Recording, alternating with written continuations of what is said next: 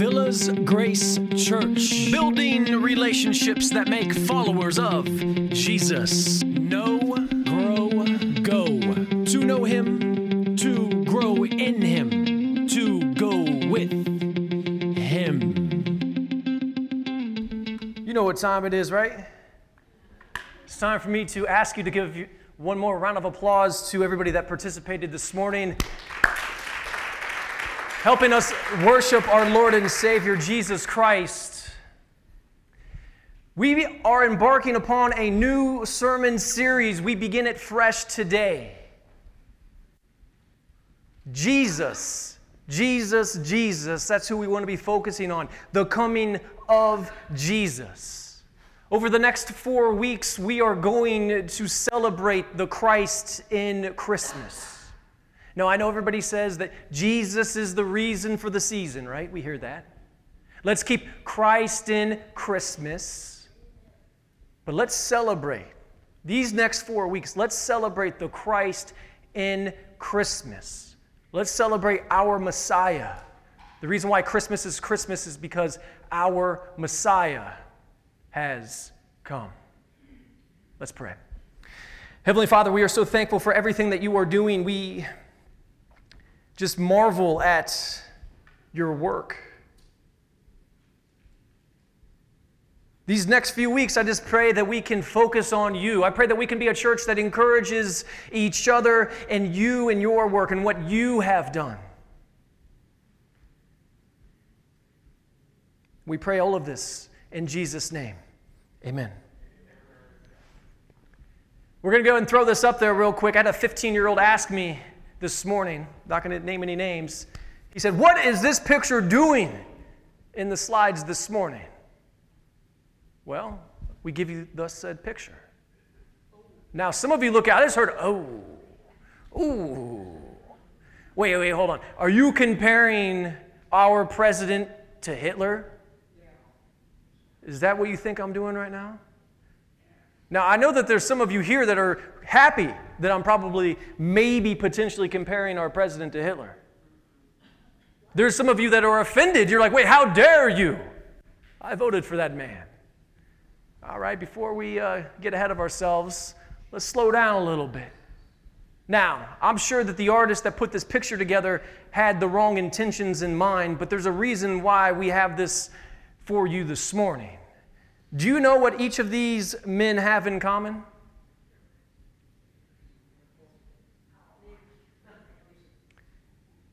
I mean, you're looking at the current president of the United States, Hitler and Mussolini. Do you know what these men have in common? Actually, do you know what some of the most effective political leaders in the history of the world have in common? Not just these men. In fact, if you ask me, I would say our last few presidents, maybe our last two for sure, which are two totally different political parties, have the same thing in common. And I don't necessarily think it's a bad thing. Because I think sometimes when we hear this word, we think, wait, hold on, that's a terrible word. I would never want you to throw that label on the man that I voted for. But hold on a second. That label, if we think about it, isn't as bad as what you might think. But it can be. Now, the label that we're talking about is this.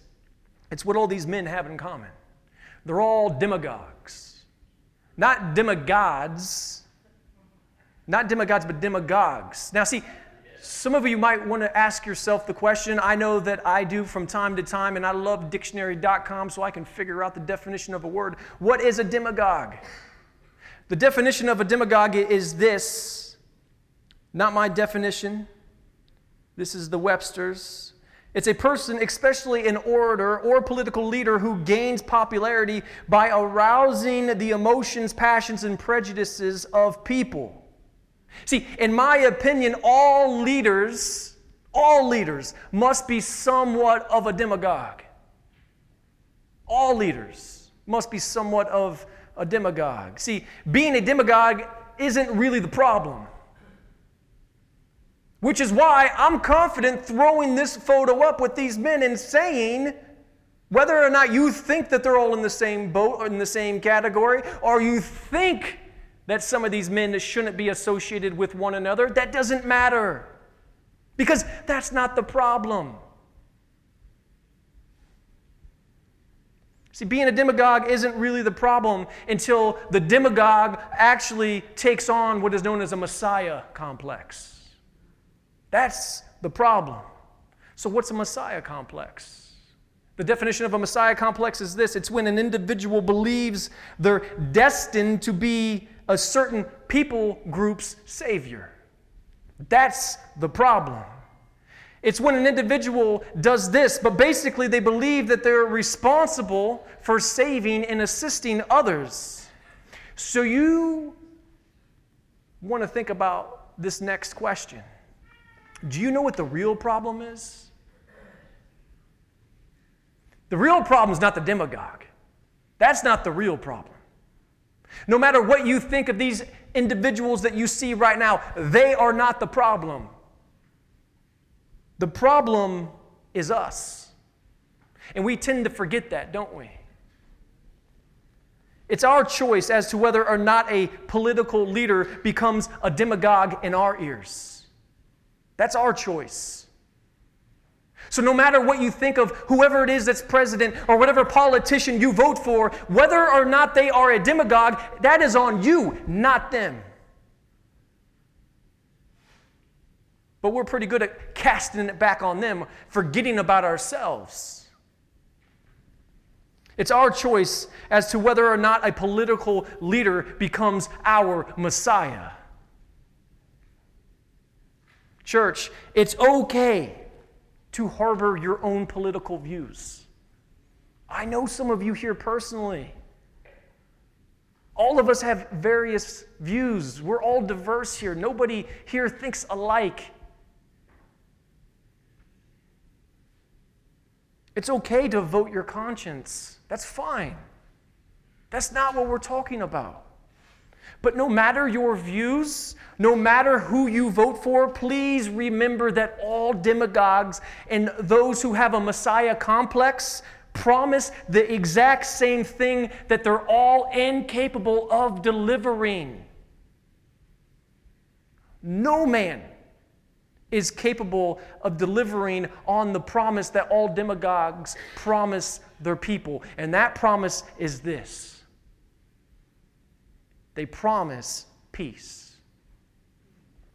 There is only one who can bring us peace. And he doesn't need to be a demagogue in order to achieve it. And as for a Messiah complex, it's kind of hard to have a complex about something that you just naturally are. And this brings us to the title of our sermon this morning: The Promised King. The Promised King.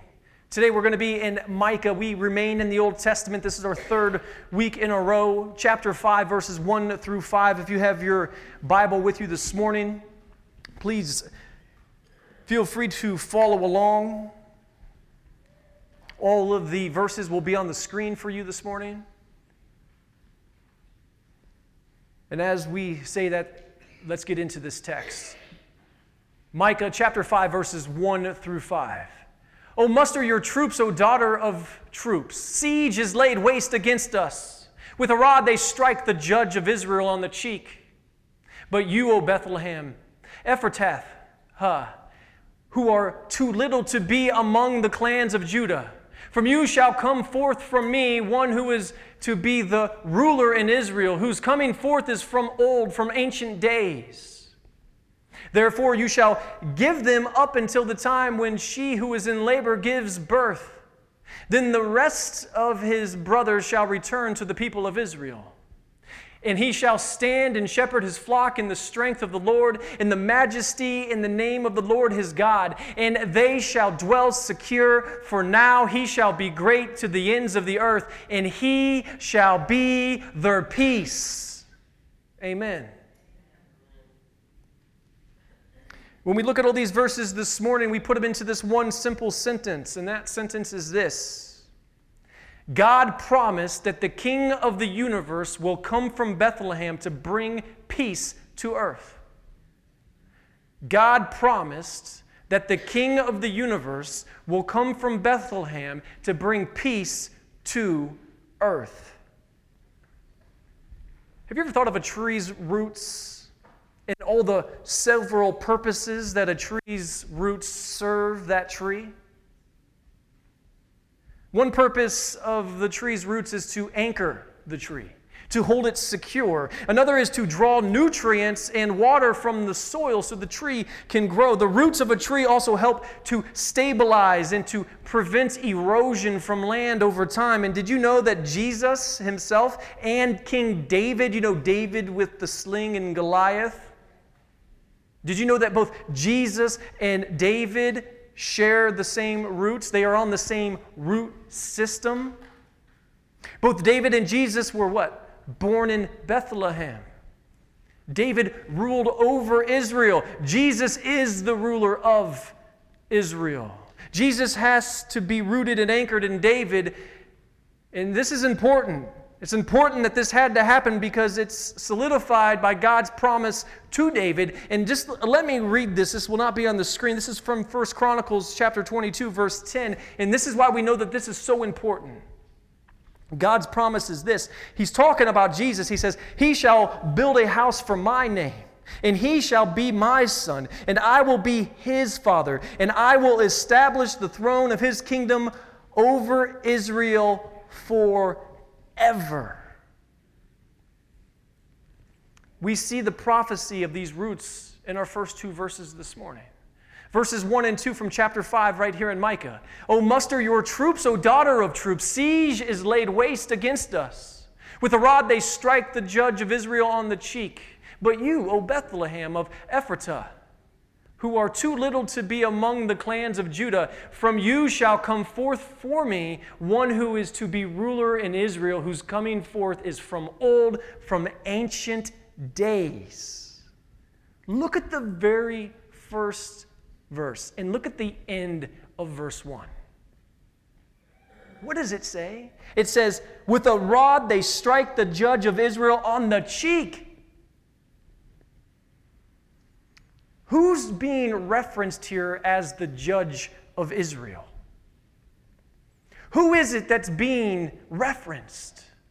When we look at this text, we understand that King Zedekiah is the one who was struck on the cheek. See, Babylon at this time defeated Jerusalem in about 597 BC. That's before Christ. So 597 years before Jesus was born to Mary in Bethlehem, Zedekiah was struck on the cheek. And the king of Neo-Babylonian army was one Nebuchadnezzar. And he was the one that did this because he propped Zedekiah up to the throne after the Babylonians declared victory over Israel.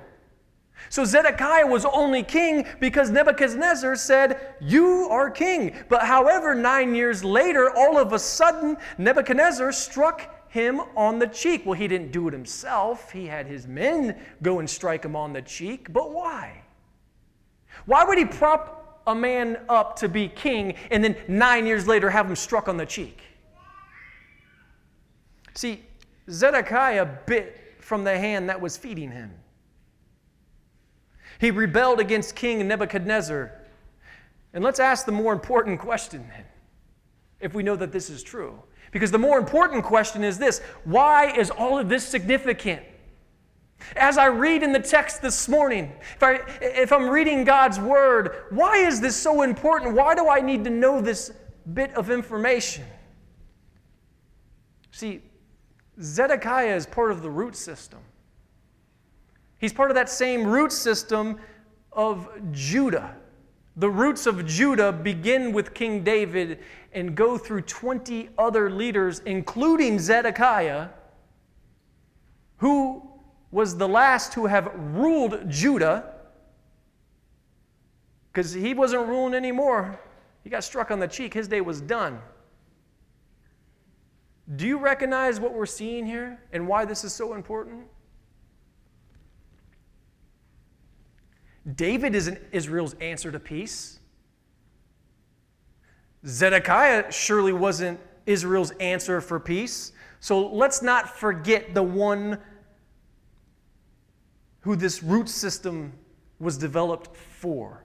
the one who can get this root system to where it needs to go, which is to do what? Where does the root system need to go? It needs to go to the source, to dig into the soil, to find the water so the whole tree can grow. Who's going to get Israel as well as the rest of the entire world to that source? Where does true growth come from? Jesus. The Bible says in Revelation 5 that Jesus is the Lion of Judah, the root of David. Don't you just love that? Don't you love how you can see something in the Old Testament that was written almost 600 years before Jesus was born to Mary in Bethlehem be backed up with what John wrote well after Jesus, his death, burial, and resurrection and Revelation is connected? Do you know what Zedekiah was?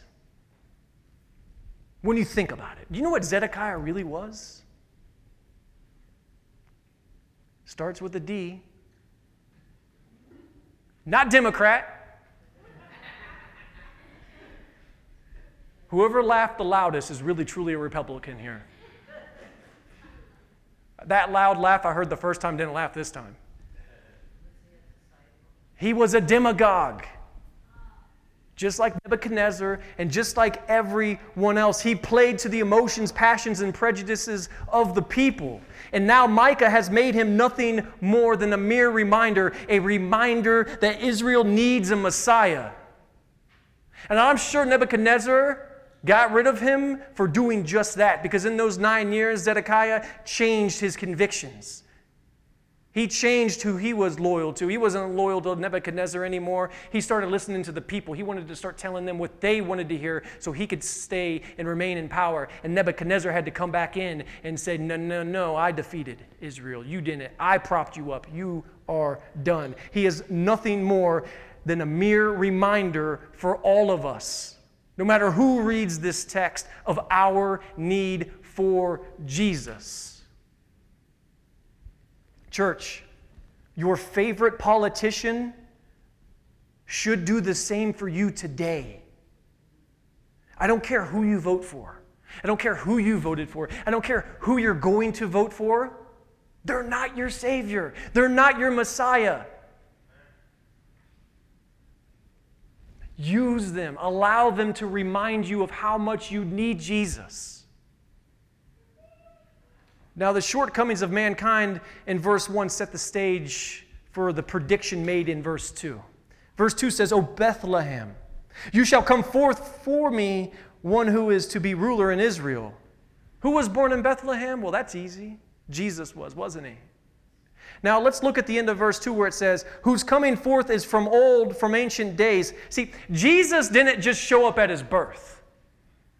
And we should know a thing or two about that, because this summer we spent some time discovering where Jesus showed up in the Old Testament. Remember, we went through 7 different times, even though there's more than 7 times that Jesus showed up before his birth. Isn't this awesome? Micah knows this. As a prophet, he knew that Jesus had showed up previously before he was even born in Bethlehem. He has been since the beginning. Church, no political leader who has ever come, no political leader who is here already, no political leader who will come will ever be able to offer us what Jesus offered us upon the cross. So when you think about that, what do you think about political leaders today? And think about that as we look at our first point this morning. And our first point this morning is this. Since the beginning, God knew who would be the predecessors to his earthly reign. Think about that. Since the beginning, God knew who was going to be the predecessors to his earthly reign. It doesn't matter if you line up demagogue after demagogue after demagogue. It didn't surprise the Lord. He knew. What matters is who will reign in the end. And that's what we're being encouraged by this morning. And let's not forget our main point. Our main point this morning for our text is this: God promised that the King of the universe will come from Bethlehem to bring peace to earth. God promised that the King of the universe will come from Bethlehem to bring peace to earth. Living in Southwest Florida, we know a thing or two about the devastation caused by hurricanes. The hurricane itself really is not that bad. I mean, I've been through one hurricane. Some of you have been through multiple hurricanes over the years. The hurricane itself really isn't that bad. It's the devastation afterwards, isn't it? After Irma went through, I realized, wow, this is taking a long time to get cleaned up. That's the most devastating part, but it's because the winds range between 74 to over 156 miles per hour. There's rain, thunder, and lightning, and they're always accompanied by strong winds that spin off small tornadoes within the hurricane. And amazingly, though, as chaotic as a hurricane can be, the stillest, most peaceful part of the massive storm is right smack dab in the middle. Right smack dab in the middle of the hurricane is the most peaceful part of the storm. Peace in these massive storms is found in the eye, the perfect calm. All this chaos brewing around, and in that eye you find peace. As for the storms of life, let's face it, we all struggle with them, don't we? Individually, we all have things that we're struggling with right now. In the storms of life, the Lord Himself is our center. He is our center. He is our peace, even in the darkest of life's storms. And we're promised exactly that in our final 3 verses here, verses 3 through 5. Therefore, He shall give them up until the time when she who is in labor gives birth. Then the rest of His brothers shall return to the people of Israel. And He shall stand and shepherd His flock in the strength of the Lord, in the majesty in the name of the Lord His God. And they shall dwell secure, for now He shall be great to the ends of the earth, and He shall be their peace. As far as verse 3 is concerned, we can ascertain that this pertains to Israel. One commentator gives us some amazing perspective, and I'm just going to read his words. He says this, he says, God plans to give them a ruler, therefore He will only give them up until a ruler is born. See, it's like this. Israel rejects their Messiah, okay? Israel rejects their Messiah, therefore God gives them up to be dominated by their enemies. At the second coming of Jesus, what does it say here? It says, the rest of His brothers shall return to the people of Israel. See, we're in the age of the church right now. That's the age that we're in. And this is a reference here in Micah to a future event. The labor is not Mary's birth to Jesus. This is still yet to come. Verse 3 is referencing a time when Jesus will return for His millennial reign, His 1,000-year reign, as king here on earth. That's the reason why the title for today's sermon is The Promised King. What's going to happen during His millennial reign then? If Jesus comes back for a 1,000-year reign, what happens during this millennial reign? Well, the answer is right here in our text, and if we look at verse 4, we can see it very clearly, because He will definitely, what? Shepherd His flock. He'll do so in the strength of the Lord. He'll do so in the majesty, in the name of the Lord His God. His people will what? Dwell secure. So what is He doing for us who know Him now? If we see this as a future event to come, what is He doing for us now? Is that a fair question for us to ask? Lord, what are You doing for us now? Oh, that's right, all of the above. Everything mentioned here, even though it's a future event, He's doing for us right now. Then how come we cannot see the forest from the trees? Do you struggle with that? I do. I have many days where I can't see the forest from the trees. Knowing that all of the above is true, I need to be reminded of who Jesus is in my life. Some days we are no better than the Jews who rejected Jesus. We have a particular saying in the United States, don't we? I think it goes something like, God, family, country, guns. Is that right? God, family, country, guns. We like to say that. Unfortunately, we kind of get it twisted. Because a lot of times I think we live like it's family, country, guns, then God. And the more we see our nation shape up, there's really no God at all. It's kind of family, country, guns, right? If we continue to live like that, we're all in trouble.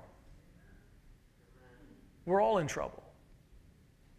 See, have you not noticed what's really going on here? As sinful humans, we kind of have a tendency to hold on to things that we think are going to give us security, but they really don't. Do you know why? We're in trouble. If we live like that, the real reason why we're in trouble if we live like that. See, if we live our lives like that, like it's family, country, guns, and then God, or no God at all, we're really in trouble because the next demagogue is just waiting in the wings to be born. And then we go back and say, it's not about the demagogue as much as it is about me and who I allow to be in my ear. The demagogue's not the problem. Again, we're the problem. They'll speak emotion into our life. They'll speak into our passions. They'll speak into our prejudices, but we must be like the Jews, or not like the Jews, shall I say, excuse me. We must not be like the Jews who rejected Jesus because he didn't deliver them from Rome. That's why he was rejected. Oh, you are who you say you are? Then how come we're under Rome's occupation? He alone is our shepherd. He alone is our strength, and his name alone is majestic in our lives. Just like it will be one day for all of Israel. But it is for us now, because we are in the church age. In him alone, we all dwell secure, especially within the chaotic storms we find our lives to be. He is the eye of our storm. In him we find complete and utter stillness and peace despite what is going on. And I don't know about you, when you watch the news, I'm not encouraged. And I hope you're not either. But I hope you're encouraged by what Micah is telling us here this morning. So as Mike comes up, I want to just look at this last verse. In fact, what I would like to do as Mike comes up, I want to exercise or do an exercise together collectively. I would like for all of us to read verse 5 aloud. I think it will be a great exercise, and it's a great reminder for us. So let's do that together. Let's all read Micah chapter 5, verse 5 together. And he shall be their peace. Let's do that again. He shall be their peace. He is our peace. He's our peace now. He's our peace to come. Church, listen. You would be wise to follow current events. I love that we have youth in this church that said, wait, what are you doing? Why do you have this photo? Why are you going to share this photo up for everybody to see? I love it. We can't be scared by what's going on in this world, especially when we know who our Messiah is. Some of you might be saying, I don't know, I just can't really watch the news. It's too negative for me. It's just so depressing. I don't know if I really want to get involved. I like to kind of stay away from it. You're right, it is. It's depressing, it's negativity. But Micah wrote what he wrote in verses 1 through 5 in chapter 5 of his prophecy because Jesus is the antidote to this world's depression. Which is why Micah predicts what we just read aloud. He shall be their peace.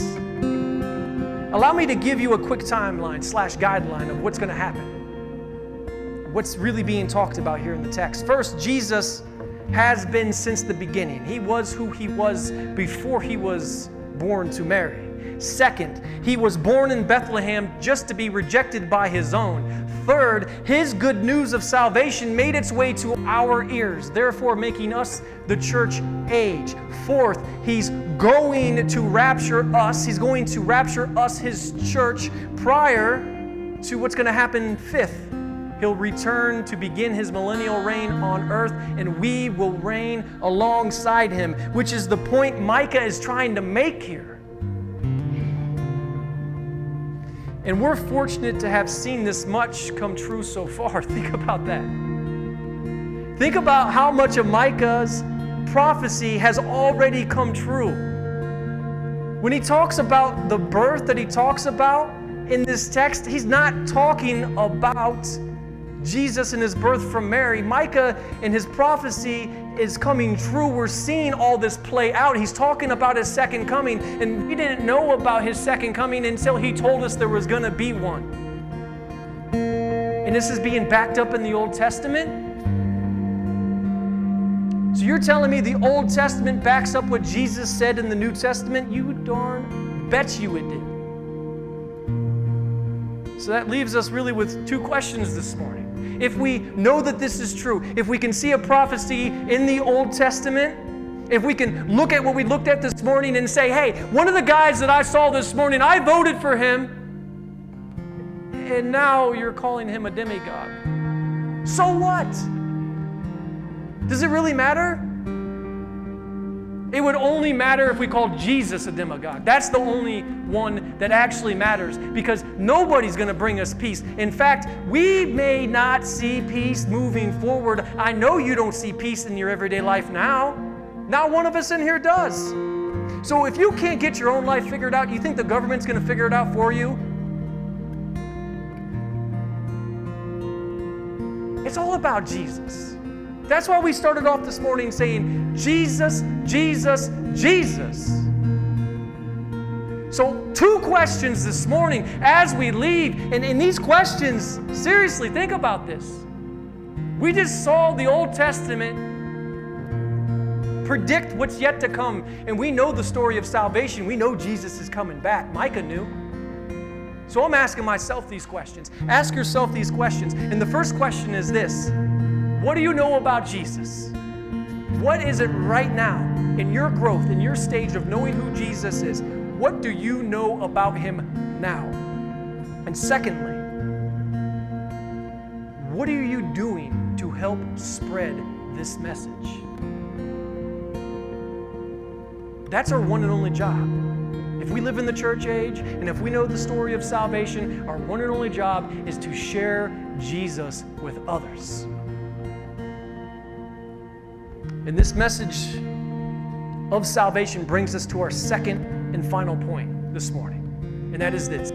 Jesus is the peace that not everyone knows. Think about that. Jesus is the peace that not everyone knows. If you know Jesus, you know he's the peace. And if you know that Jesus is the peace, then God wants you to share that truth with others. Jesus is the peace, but not everybody knows that he is. See, go watch current events. Stay up to date with what's going on, but look at it as it pertains to what God has promised is going to happen someday. Don't look at what's going on in current events thinking that it's going to get better and that these people are going to bring you the peace. Because if you do that, you know what you just did? You just allowed a demagogue to be a demagogue. But we can allow demagogues to speak to their own, because we get to control who's a demagogue in our ear. Amen? Jesus is far from it. He is who He is. He is Messiah. And it's the reason why we said this morning, our main point. God promised that the King of the universe will come from Bethlehem to bring peace to earth. One last thing. If Jesus is going to bring peace to earth, if He's going to bring peace to earth, you know what that tells me? This situation that we're in right now isn't going to get any better until He comes. Let's pray. Heavenly Father, we are so thankful for Your work upon the cross, Your word. Lord, I pray that we can be a church that encourages each other in You and what You have done. And that we can share this message, that You can use us together collectively to share Your good news of salvation with others. Thank You for Your death, burial, and resurrection and everything that You have done. We pray all this in Christ's name, who makes it possible. Amen. Thank you for joining us today.